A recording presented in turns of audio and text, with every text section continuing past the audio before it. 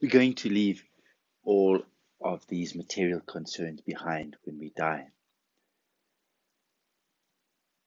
If we have attachment to any of them, there's the possibility that it's going to cause us suffering at the time of death. The thing that we are attached to the most is our body. This is what we really cherish the most. And so this, if we have a lot of attachment to our body, is going to cause us the most suffering at the time of death. This body of ours, if we can, is treated like a hotel room. If we have a hotel room, it's very useful, maybe very practical. We use it very well. We look after it. We don't hurt it, or we don't destroy it or damage it. But at the end of the day, when we need to leave, we leave without worrying about it. It served us well, and then we leave it behind. This is maybe also a good attitude to have towards our human body.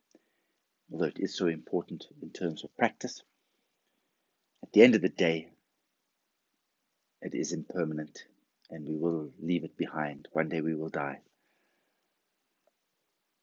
So while we have it, use it very well. Use it to practice the Dharma, to create positive karma for later on in this life and in future lives. But also don't be too attached to it.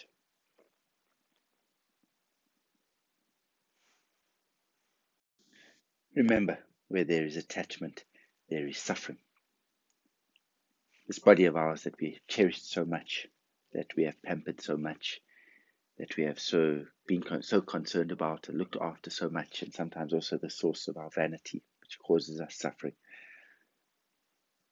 we're going to leave it behind. Some things that may help with in terms of practice is one is remember impermanence. Another is go to a charnel ground, maybe Tibetan burial ground. You see what happens when the body is chopped up and fed to the vultures. We don't have any attachment. In fact, it might even turn our stomach. Some people are really revulsed. They feel very unwell when they see this. Or go to a morgue. Remember that, or think of a friend that has died. We may have fond memories of them, but that the body that we cherish so much, at the end of the day when they die, we don't want that body to be around. We want to get rid of that body as quickly as possible.